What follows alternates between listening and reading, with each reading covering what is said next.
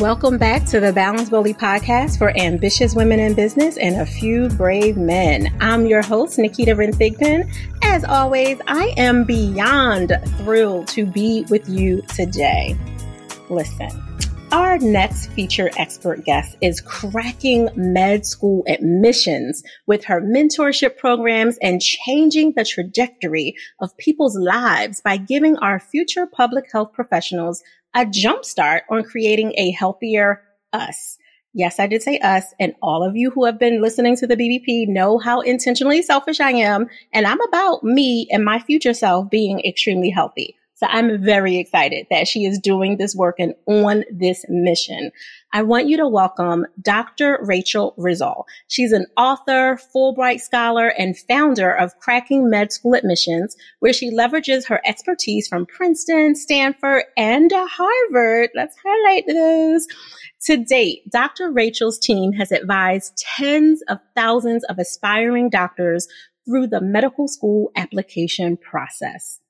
Dr. Rachel, welcome to the BBP. I was about to say the BBC, like we're on London TV, but I'm about that life. I'll take it. That was a Freudian slip. I'll go for it. How are you doing today? I'm doing great, Nikita. Thank you so much for having me. And hi, everyone. I'm glad to be here. I'm so excited to be here with you. So one of the things that came up for me when I was professionally stalking you, as I do, as part of my research and for the team, was you talk a lot about the importance of being authentic and using yourself, and especially your innovative ideas when you're applying yourself to some of these very extremely high-end prestigious schools as a way to stand out.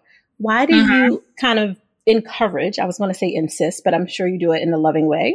Why do you encourage the students that you're working with, that you're mentoring, to use their innovation from their backgrounds, their stories, their cultures, when you know so many other places and companies are on the opposite end of no, filling the boxes, be a part of the box, just check this off, don't stand out too much, let your grades do the talking, and you're actually encouraging them in a different way to really stand out by using themselves. Where does that part come from for you? Okay, so first of all, I truly feel as a mentor that if a student or somebody tries to do something related to what they love or their passions, they will naturally put more energy into it and also think about new ideas on how to improve that specific problem.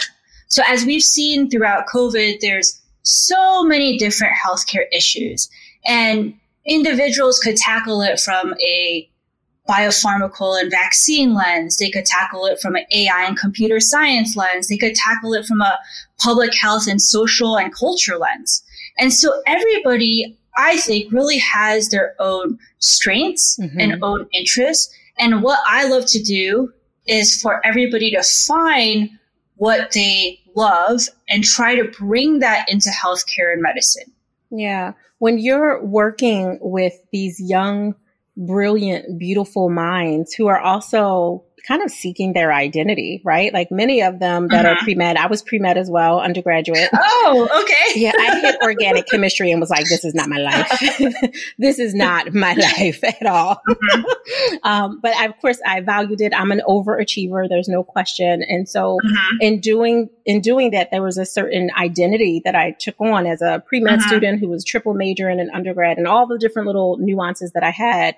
But there was still a part of me that was still seeking, like what is that old movie, Seeking Susan? I was like seeking Nikita. So a lot of the students that are coming to you wanting to stand out and obviously get into these schools and with full scholarships, preferably for many of them, which I know is another kind of background aspect of what your company helps them do. They're also still trying to figure out who they are. So sometimes to your point about, you know, using what you love, infusing that in the process can be a little torturous for someone who's like, I don't know, I love so many things. I don't know which one to go, because they're stuck in perfectionism and they don't want to choose the wrong thing. So do you infuse like a lot of mindset coaching or any other element into that when you're helping extract that brilliance from them? I love working with college students or young careerists because, okay, this is what happens.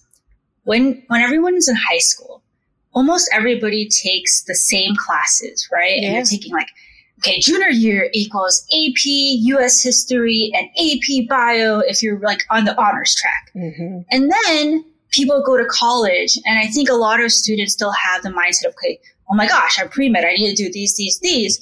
But actually, you have so much to explore. You could pick whatever major, whatever class you want. There's some pre-med requirements, but that doesn't take more than half of your college schedule. Yeah.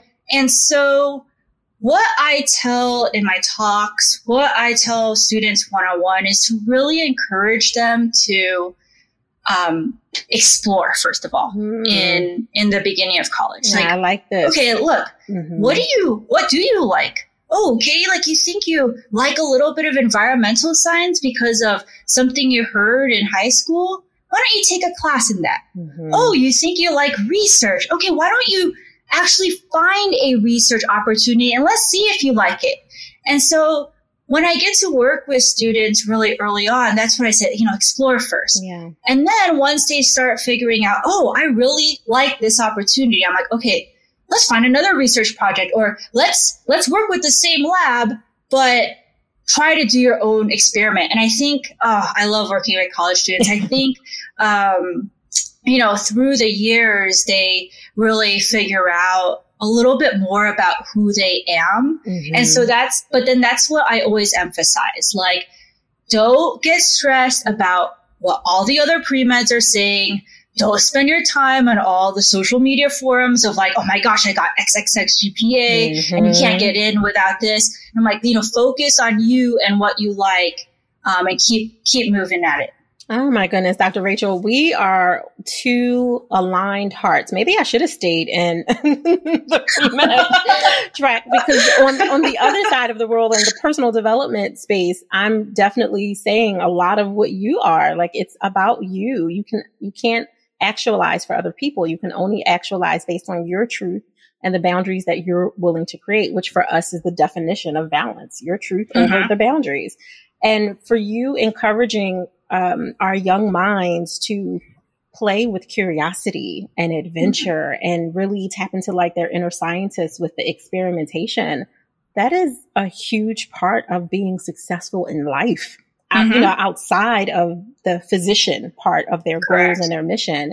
And that's critical. I can't even think of schools that actually encourage that, truly. And the fact that you're preparing them with that before they get accepted, before I dare say get corrupted by some of conventional wisdom and society norms, you're giving them a tool that is literally for lifelong success. That's pretty impressive. Thank you. You're welcome. So you have a lot on your plate. You wear multiple hats, and their mentorship is just one aspect of what you do, which I know is important for your altruistic goals. When you think about how you're creating your own work life and love balance, how do you make room for that altruistic part, for the mentorship part? Because I know with young people, they are not necessarily stopping at 3 p.m. or realizing like, oh, Dr. Rachel's actually still a doctor. She might be in the emergency room or, or wherever. How are you making room for that so that you don't resent the giving that you're doing? So I've been helping people with college and medical school admissions for a very, very long time. And I've tutored and taught for decades. Yeah. And so this has always been an important part of me. Yeah. Now, through my career, especially medical training, I didn't have as much time to do it. But now that I'm post-training, I feel like I have all the time in the world. So you're free. So basically, once I was done with training, I thought, okay, what do I want to do, and where do I want to spend more time? Yeah. And cracking med school admissions really was something that was very important to me. And I had already built a lot of relationships with pre-meds at different schools where I was like, you know what? I've I have a good foundation. Let's take this to another level and let's spend more time. Yeah. So it was being very conscientious of like, okay, now I have more time. Where do I want to allocate it? Yeah. So you really looked at the priorities of things that matter to you. Obviously, there's work, there's your personal relationships, your family, but this was high up on your priority list. So even though you could have, what a lot of people do when they are spent by the time they're done their residencies and fellowships and all the things, you still made a space, a dedicated allotment of time, regardless of whether it's a half an hour, 5 hours a week, whatever that is, to make sure that you were still able to pour out. Which for me, as someone who teaches a lot about being intentionally selfish, that's why I teach it, is knowing what you really want to do most and making the room for it. And all the other things either get delegated or deleted, right? Correct. And I think you need to be true to yourself. Like, okay, I have this much bandwidth. That does not mean that you're, piling on 10 youth tasks. And so like one thought I had near the end of my medical training was, should I come up with a new idea to start a totally new company or should I grow cracking med school admissions? Yeah. So that was like one of the thought decisions that I had to make. And I was like, wait, I really love cracking med school admissions, and my friends knew it too. So like whenever I talked to them and brainstorm ideas with them. And so that's why I, move forward with it. And I do spend a lot of time on it. Yeah. I mean, they can't see you because we don't have video with the show, but you are lit up whenever you're talking about it, especially the youth and the careerists, as you call our future new leaders that are incumbent to hopefully take care of our aging bodies and minds and souls and spirits. And in that, right, because they are current college students that are also inundated with whatever life is giving them, and they're working, some of them have families. Of course, there's the financial aspect of, yes, I want to be a doctor, but can I afford to be a doctor? And I know that's something that you help them do with full scholarships, but all of that together doesn't take away the overwhelm of just the nervousness that can come with, will I, won't I, right? Get in. So that student life balance is really important. Is that something that, because you've been through this a couple of colleges in, Stanford, Princeton, Harvard, are you able to share, personal, relatable stories with them? Like, listen, I'm not dismissing life that's happening, but I know you can do this. I know this because I did it. Like, this is why this is supportive. Like, are you able to support them in their student life balance that way? For sure.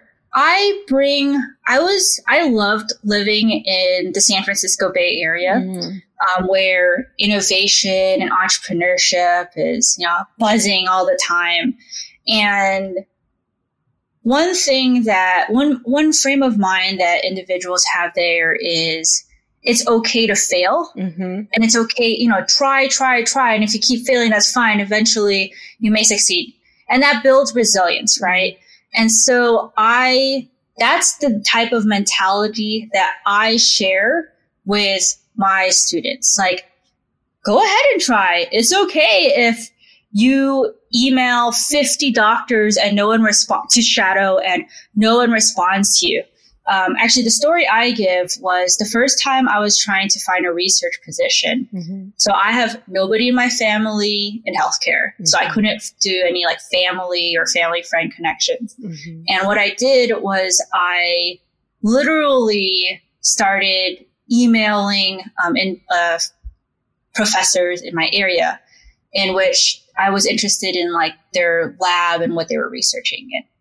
And it was only like the 74th professor that I emailed, who I was able to call and, finally said yes. Yeah. And I was like, it took me 74 times.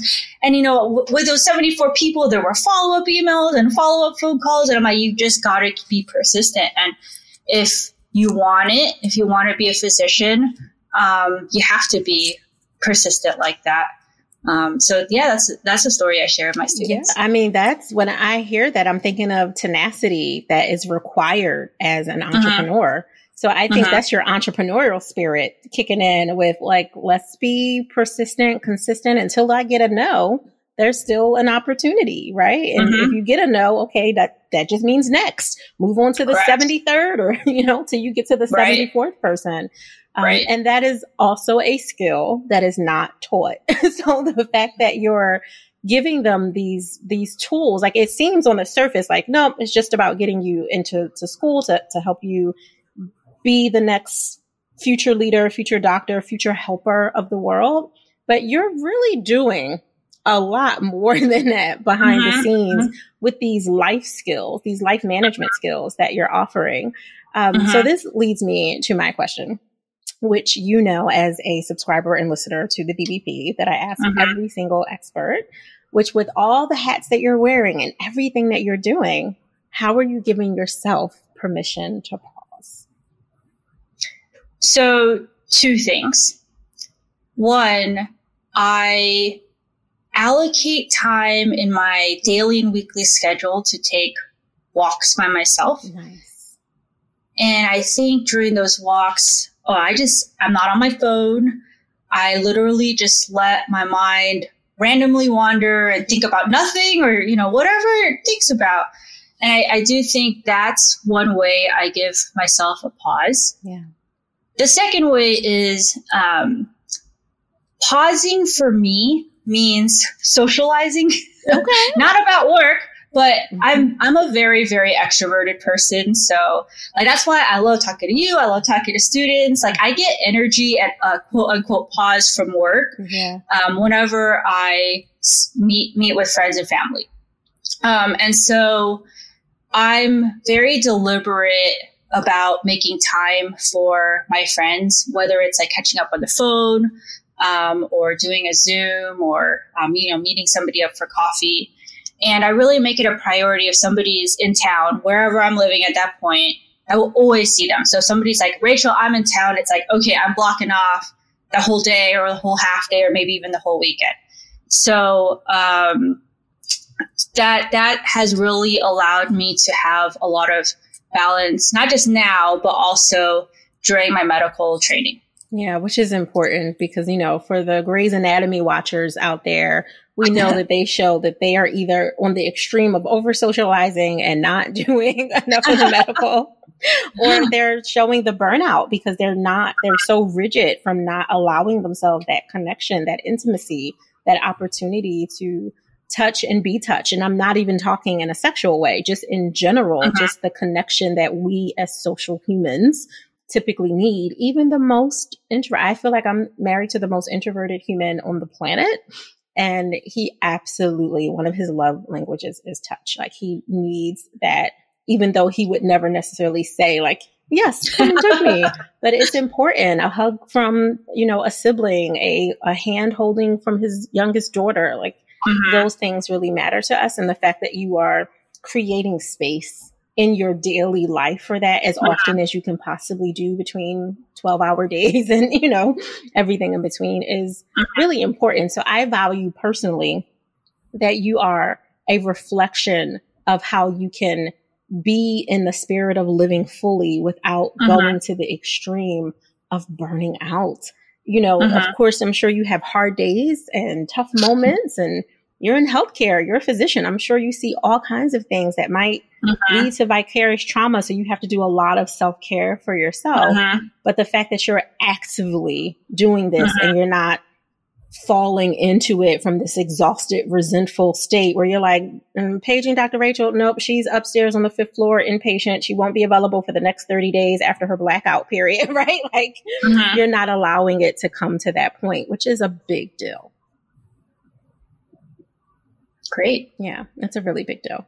So thank you. I want to know, how can people connect with you and what should they do if they're listening to this and either themselves as adult learners or a young person in college that they have as a student or a guardian of is really interested in this process, but very nervous about what it looks like? The best way to get in contact with me is crackingmedadmissions.com. Mm-hmm. There's a contact link on the top. There are contact forms on multiple parts of the website and my blog. And so crackingmedadmissions.com, fill out the contact form, and that goes directly to me. So I will respond. Nice. And by the way, you have a lot of content on your blog. So there's plenty for the people who are like analytical and research based. There's plenty rabbit holes for people to go down and get lots of information on why choosing the help versus trying to stumble and figure it out themselves. Yeah. And I talk to lots of types of individuals interested in healthcare. It may be like, I'm so gung-ho, I know I want to be a doctor, or, hey, I just listened to this topic and I got inspired to think about healthcare. Like, what are your thoughts? I've also worked from, students as young as 8th grade, and the oldest individual we've helped get into medical school was in his late 30s. And so I really talk to a wide range of individuals. No, I'm pretty impressed to hear that too. I'm thinking of, I don't live in that state anymore, but in a previous life of mine, 20 plus years ago, I don't even think my youngest was a thought at that point.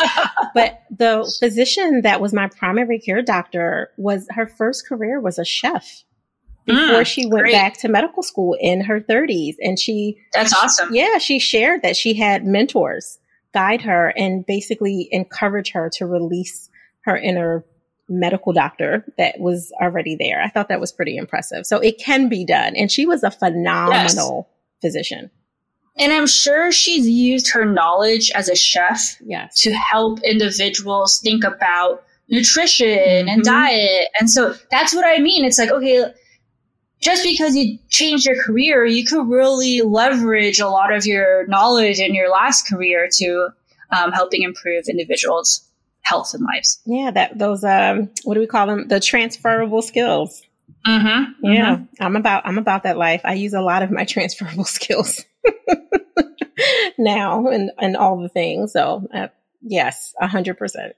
Thank you so much for being with us, for carving out time in your full schedule to make room for this opportunity to share your story, the behind the scenes of cracking med school admissions, what that process looks like, helping to calm the nerves for anyone listening that was unsure of the possibility or just thought it was so out of reach for themselves or the person that they love that is interested in this field.